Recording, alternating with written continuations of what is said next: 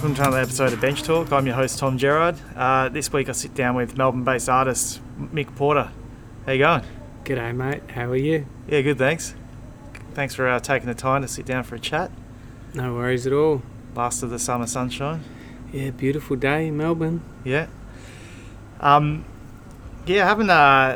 seen you around for a long time, and you've you suddenly popped up on the scene again. Yeah, I've been living over in New Zealand, just north of Auckland on a little peninsula. Most beautiful place. Had a little baby over there and living in a caravan, living the life. Yeah, so came back to Australia to get some work and, further my art practice. Yeah. Painting and sculpture and all that sort of stuff. How long were you living over there for? About 3 years. Yeah? Off and on. Yeah. Were you painting over there the whole time as well? Or? No, I did some carving with some Maori fellas, and that was interesting to see. Yeah, different ways of approaching sculpture. Yeah, because I saw some clips of you doing some wood sculptures, but using a chainsaw. Is that where you were doing all that type of stuff? Chainsaw carving. Yeah, I watched them how they did it. They'd rough it out with a chainsaw, and I'd do the same, but I finished mine with a chainsaw, where they finish theirs with the chisel, and have like a polished, sort of hammered look. They use totara, which is a really super hard wood, whereas I'm just using, your butter soft cypress pine, but you still need to cut it with a chainsaw. It's just a little bit too hard for mucking around with a chisel. Yeah. A bit too slow, Yeah. Well, it depends on what look you want as well. Yeah. Because your style is suits the chainsaw look. Yeah, it's really loose and quick. Yeah. So with the style of art that you do with your sculpture and your painting, where did you develop that style? Because you're very free flowing, but sort of aggressive how you do it as well. How did all that come about? Were you always painting like that, or have you developed it over years? Yeah, I've been painting for quite a long time. Growing up in a creative family, everybody sort of had a go at painting pictures, and I was fostered from a young age to continue my pursuits as a painter and a maker of sculpture, and I wasn't pointed in any direction to be an academic in any way, so I just focused on making, and so it just naturally comes out how it does. It's sometimes can be a bit brutal, just mark making and stuff, and crossing over painting and sculpture, and having masculine sort of, masculinity to try and bring into my, image making, using sort of some aggressive kind of mark making interests me. Yeah. So softly spoken yet so aggressive with the art tools. Yeah. I've got to get it out somehow. Can't use words, you see. Yeah. So with you mentioning you've come from a creative family, is everyone in your family an artist in one way or another? My mum and dad were sort of into theatre. My dad's always been a painter of sort of landscape type things, and my mum would make these for in her theatre classes. She would get the kids to make paper mache, and we'd all the kids, our family would all get involved with making paper mache masks for the theatre production or whatever it was, and so it was a great experience, having the sculptural element, and you'd paint the masks, and so I'm still stuck on that image making, making faces, and masks and stuff. Yeah. Have you always like just painted faces and has faces been the basis of your artwork? Yeah, I had a period where I just made like assemblages and installations at art school. I just collected and basically hoarded objects to make art with. So like, hundreds of spray cans and hundreds of textures and hundreds of paint rollers and anything that I thought might have been functional in my studio. But I went to town on it and just made installations and not so much showed the artwork that I used the installations for. Just showed my my studio as an artwork. So yeah, really got into that, just installation art. Yeah. So when you when I first met you, it was around like 2004ish. Like you were, like it was when the street art boom was happening, like in Melbourne and also globally. But everyone was doing like small like stencils and stuff on the streets, but you were going like big with your heads, but like with big like extendable roller poles and just getting them up in really high profile places and sort of attacking it like a graffiti writer, like even up on the train lines and stuff like that.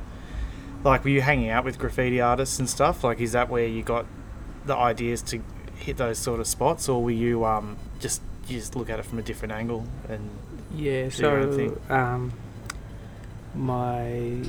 I got two other brothers and they're both into graffiti and I was into graffiti and we did, quite a lot of sort of, track sides and train painting and vandalism, and enjoyed that sort of element of graffiti. And when I went to art school, I sort of, tried to appreciate art a bit more and I wanted to continue getting up, but I was sort of didn't want to get capped anymore, get whatever gone over by other people. So I knew that you'd have to go above where the pieces are. So I just started getting out and about and making art from whatever I could find along the way, any sort of paint, mop, whatever, and I'd try and get it up in places where other people couldn't reach, So I remember even going out with you around that era, and it was a good adventure, just finding spots that you could only reach with a roller pole. And, That's right. People didn't even see them as spots, but you just, if you got the big long pole out, you can reach all sorts of areas, That's right. Yeah, we painted on the freeway and nobody touched that spot. They couldn't reach it. It was sort of untouchable. Yeah. Yeah, it's good fun. So it's good to see that a lot of the pieces you did back then, like I don't know, around 2004ish to 2007 or whatever, when you were really getting out there amongst it, they're still there. Like a lot of those ones that people haven't been able to reach, and you go down the train lines, and especially like the elevated areas of the train lines where you have to look down to see people's pieces. Your big heads are all at eye level as the trains go past. It's really good to see it. They're still there. Oh, awesome! Thank you very much. Yeah. And that one on Langridge Street as well. Yeah. That in Collingwood, like Mitch at the studio here was saying yesterday when I told him I'm going to do an interview with you, he's like, "Oh, that's my favourite piece in Melbourne." Yeah. Oh, awesome! Yeah, that's really lovely. I feel it's beautiful. Yeah, thanks. I don't really like the piece that much. It just it was an experiment along the way. Like all the others. Yeah. Do you have any idea that'd last this long? Nah, but I knew that certain people wouldn't be able to slash me there. They're not tall enough. But nowadays it's a different whole different setup. People are painting much higher, and they can get you wherever you are. Yeah. With different tools, you know. Yeah. So with the heads, like, what's the inspiration behind them? Are they like, do they come from anywhere, or is this just drawings that you've done as a kid that have evolved into what they are today? Yeah, I think, you know, I think they definitely have to be sort of, you know, self-portraits to some degree, you know, and sort of like you know, like I experienced sort of like anxiety and, you know, sort of, you know, using it as sort of introspection about like some of the feelings I might have or whatnot, you know, like expressing myself on a different kind of, you know, that sounds terrible. Expressing myself, visually, not without words. I don't know. Yeah, I mean, tagging is expressive, but maybe you can get more images with words, but I can't. Yeah. I just use the images. Yeah. He's doing what naturally flows out of you. Yeah. I could write a political statement or something, which would probably be more effective, but it wouldn't be too honest, you know. Yeah. Not from the heart. And like with these the heads that you paint, like I've watched you paint them in the past, and I know you were even just drawing in the studio then, and just the way you layer them up, like it's really interesting. If you do you teach yourself just how to do that layering, or do you get inspired from watching someone else paint? Or like definitely, you know, did my study and you know, love my favourite artists and you know, researched, you know, just lived in, you know, books and stuff, reading, you know, about all the other, you know, masters that have gone before me. Not saying that I'd ever be a master or could ever compare, but, you know, just watching, you know, people's progression through books or, you know, movies or whatever. It's definitely, yeah. And I've had heaps of mentors, you know, heaps of really important people support, you know, and be positive role models for me about, you know, what's good and bad and, you know, this, that and the other. But yeah, heaps of artists.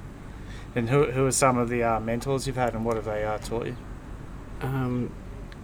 Yeah, I guess my old man's always been a fantastic mentor in terms of, you know, just around the house. He's always painting a painting. There's always some, you know, a palette mixed up with paint, and he's, you know, slapping it on somewhere, and whether it's in his room or, you know, in the kitchen or in the shed, you know, he's always just trying to paint something. And I just sort of, I guess I picked up, you know, a bit of knowledge, but in terms of like the classical approach to painting, I don't really know what I'm doing. I really don't.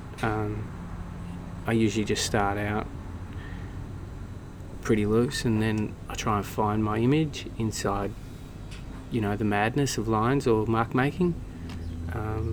Yeah, because I was watching you before, and it was really interesting how you did it. Because, like, for me, I'll like mark up the shape, then I'd fill in the shape, and then I'd outline the shape. Almost, you know, like from doing pieces, I guess you get a bit of that.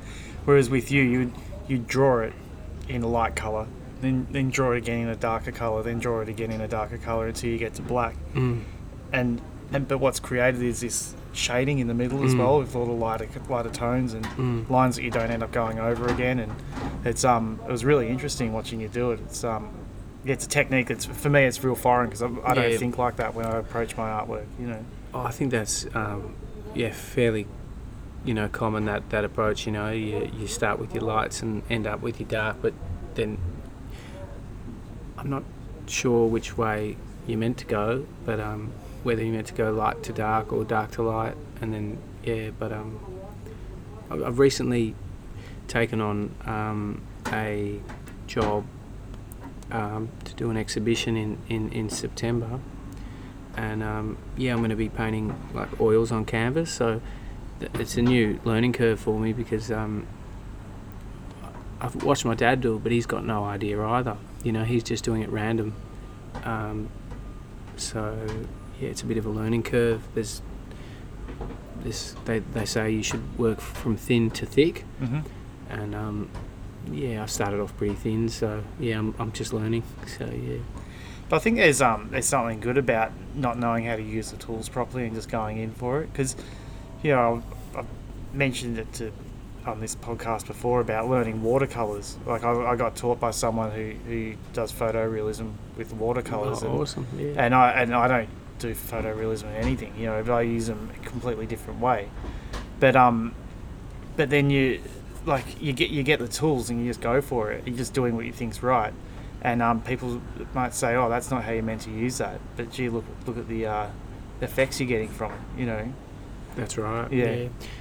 And finding your own way is always way more interesting than following somebody else's. You know, you're just like making it up as you go. You know. And with your colour palette, you use like quite a muted colour palette. Do you like rely on like finding mist-tint paints and things like that? Yeah, so often, you know, I never wanted to spend a cent on anything, so I, you know, would just, if there was a bucket of paint, you know, and they're often sort of, you know, ceiling white paint that people don't want anymore. They put it out the front of the house, and I come along and grab it, and you know, I might mix, you know, some red in it or something. Yeah, pretty muted. Yeah, I know what you mean. You know, like, because I never wanted to buy anything. I wanted to, you know, there's so much available, you know. I wanted to save the world by recycling, and the mad idea of sort of finding paint is, you know, sort of saving the world, but in a stupid way.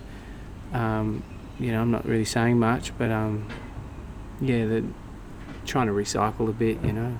Yeah. And don't want to go, you know, using the world's resources, but it's a bit crazy because then it compromises your palette, you know. You don't have the good colours you need to express yourself or whatnot. But yeah, I like just using scraps, and you know, using the paint, the colour of the wall that's already pre-existing as a tone, you know, and then just if I might find a bucket of ceiling white, I just put the highlights in and that's it. That's just done. And the rest tells itself, you know. You see the rest of the image jumps out without having to paint it. Yeah. So you might have red or pink brick, you know, it's perfect tone as a skin, and you just put your highlights on and it's done. But I've always found it's a good challenge, having a limited palette. Like, I find sometimes you can have all the colours in the rainbow and you just don't use them right, you know, whereas if you go off with 3 colours here and you just make them work, you know, obviously there's at times where the 3 colours are just not right at all, but, you know, you always work out a way. Yeah, for sure. So getting back to the gallery show that you were mentioning before, coming up at Backwoods in September, like, have you done a lot of like canvas work for exhibitions? I don't think I have. I worked up quite a few images just with wood and the drill, where I made the image just using the drill. So I, you know, using the limited palette of the colour of the wood and the drill, and I'd sometimes incorporate the blowtorch, so I could get, you know, dark tones, maybe burn a hole right through it. Really pushing the material to its limit until I got an image that I was happy with. A lot of it's sort of really dark and ugly, depressing kind of objects, you know, that have a lot of sort of angst, you know, but some people kind of liked it, you know. I think I sold 2 or 3, you know. I sold one from the recent show at Yarra Sculpture Gallery. It was a coffee table and just from hard rubbish, and I just got the blowtorch and burnt a couple holes in it, and it looked sort of like a face. And I screwed it to a little base, and somebody bought it, you know. they put in their house. Ridiculous, but you know, strange things people do. Yeah, but it's art, man. People they dig your stuff, you know. Yeah, that's awesome. Yeah, it's like I know it's weird when you're creating. You think, I just did that out of fun, or it was so easy for me to do that. But you know, no one could possibly want it. You know what I mean? But then you do it, and all people see is a finished product. Yeah. They don't know what was going through your head at the time or anything like that. And if they like it, they like it. You know. Visually, it was sort of the most effective piece, you know, in the show, because it was a sort of round coffee table, and it had these, you know, horrible kind of scars in it. So it really made the show. Yeah, I saw it. It looked really good. Cheers, thanks. So I find that your work translates really well from paint to sculpture. Oh, awesome! Yeah. Have you? Is that something that you have to work hard to get that to work, or you just sort of worked it out from the get go? Well, I think having the limited palette's a little trick. You know, it's sort of, you know, I might use black and white, and you know, then I might use brown and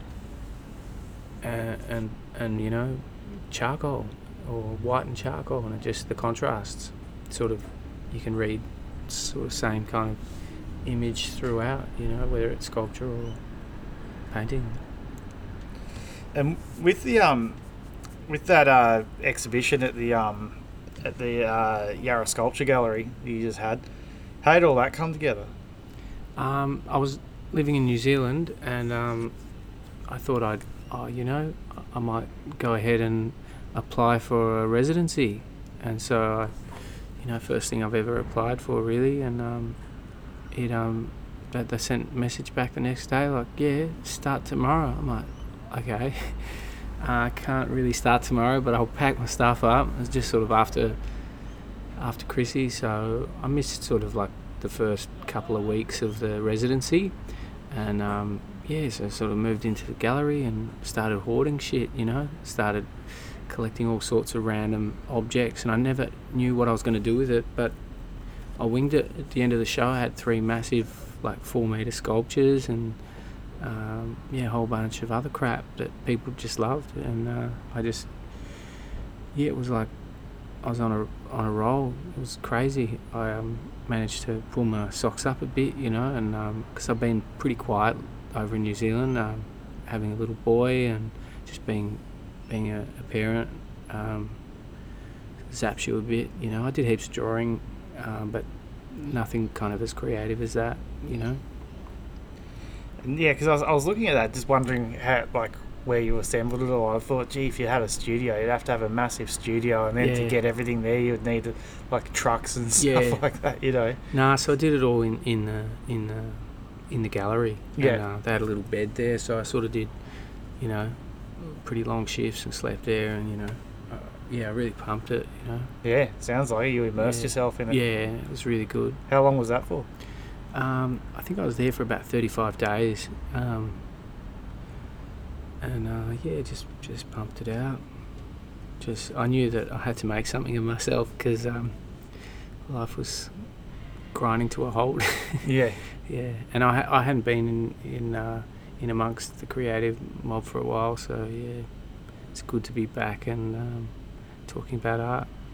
Yeah, it was a good way to just sort of get back on the radar. Yeah, because like I've noticed, that's what I was saying to you before. I've noticed since then you're popping up everywhere. You're doing all these getting up big again walls everywhere, and like the sculptures are amazing. Everyone was really blown away. Like I saw so many people like reposting it on Instagram and stuff like that. Yeah, awesome. Yeah, yeah. No, it was definitely a great process to go through, working in the place and living in the place where you're making, Yeah. You can really focus on it, Proper immersion. Yeah. Like Ha, he always lives at these studios. Yeah. He's a champion, yeah. Yeah. Because I remember years ago when we first started hanging out, you were at VCA, Victorian College of the Arts, and you were making sculptures then. Like, were you studying sculpture, or was it just part of a component of your course? Or No, it was a sculpture major, Bachelor of Fine Art in sculpture. So, I just had some, a whole bunch of really amazing mentors there as well. And I went on to work with one of the teachers. He set up his own foundry, and I went along and started working for him. And he went full time running the foundry, and so did I. So it was a really amazing experience making other people's artwork. So we do all sorts of commercial gallery, council, municipalities and all sorts. So 8 years of that sort of became sort of like a living hell in the end, making artwork for other people. I just was so sick of art, I was just like, it just made me want to vomit, like some of the art out there just drives me nuts, like you can imagine if you have to look at it all day, every day. Yeah, well, that's a downfall of making art for other people, isn't it? Yeah. That's why I've done the same, but in graphic design. You did it for 12 years and just over it. it. Worked in the gallery, or what do you call it? Was it Christie's or? Yeah, I was working there for a while. Yeah. That was cool though, because I was checking out other people's art and educating myself. Yeah. But I mean, I think it's harder to try and you think you're being creative for a living, but all you're doing is trying to achieve someone else's vision. Yeah. And I just think it's hard work, or you just crave to do your own artwork, And I think if you can do whatever you want when you want, and sell that and make a living off it, that's when you're truly living the dream in my books. Yeah, for sure. Yeah. So is that what you're doing with yourself these days? Yeah, I've got a manager, an art manager. He come on the scene recently, so he's sort of supporting me and telling me, maybe it's not a good idea for me to get a normal job like everybody else. Just focus on my artwork, and that's great. I think that's wise advice, because it's only been this year that I've chucked in all the design work and I've focused on my own artwork, and I've found that through doing that it's opened up a lot more doors for me to pursue my art career, whereas before that I was trying to do it outside of work and there was never really the time. So even if I did get offered a really good I don't know, commission or whatever, I felt like I wouldn't have had the time to do it anyway. Or the energy. Yeah. So I know. I think to actually just chuck it in and sort of be like properly on the hunt to attack your art career and make it work. I think you'll grow a lot faster than Awesome. Yeah. Working at a local bottle shop or something like that. Yeah. Yeah.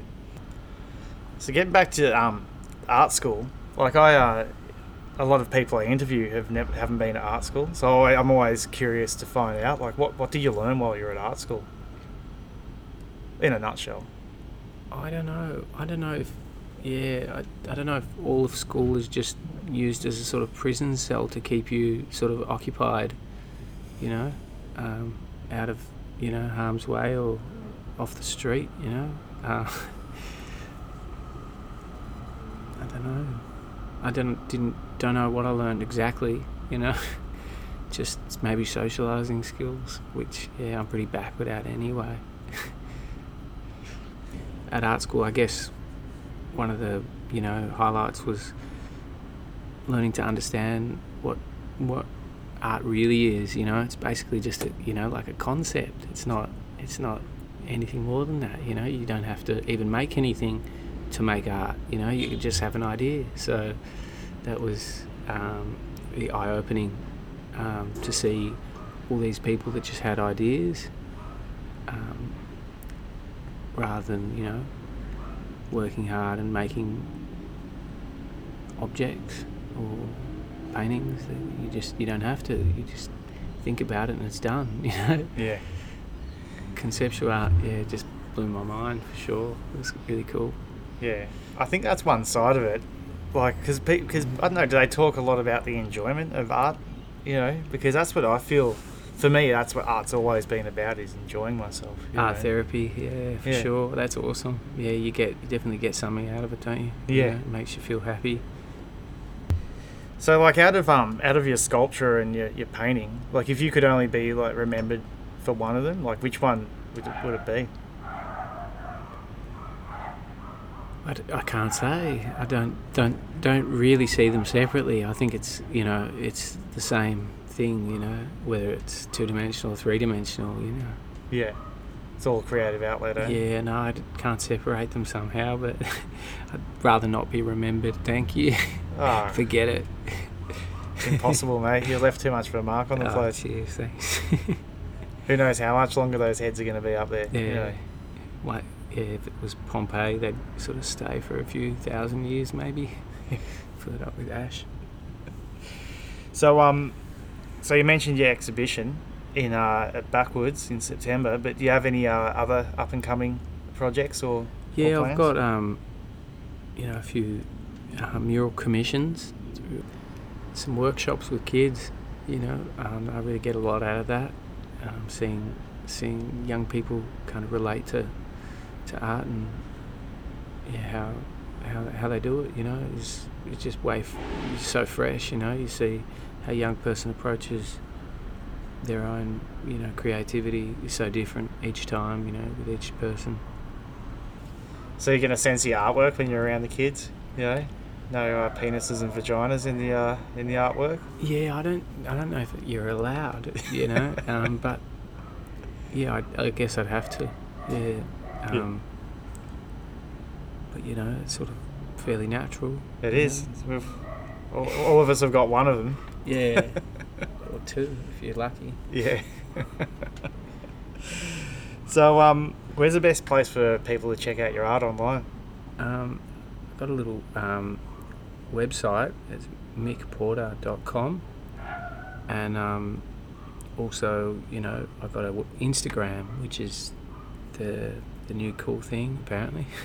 That's Mick Porter Art at Instagram. Yeah, so that's interesting development for me, because I've always been like fuck Facebook, or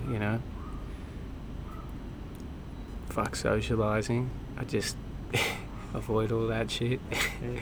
It's good to even see you with a phone. Yeah, it's got a phone now, and yeah, it's a new world. I gotta smile at the world and yeah, be happy. Join the masses. Yeah. All right, Mick. Well, thanks for taking the time to sit out here on this sunny afternoon. No worries. It was a beautiful day, so I can't complain. Yeah. All right. Cheers. Thank you. I hope you enjoyed this week's episode. To find out more about today's guest, go to benchtalkpodcast.com. There you will find all previous episodes and images of the guest's artwork. Also follow us on Instagram, bench_talk.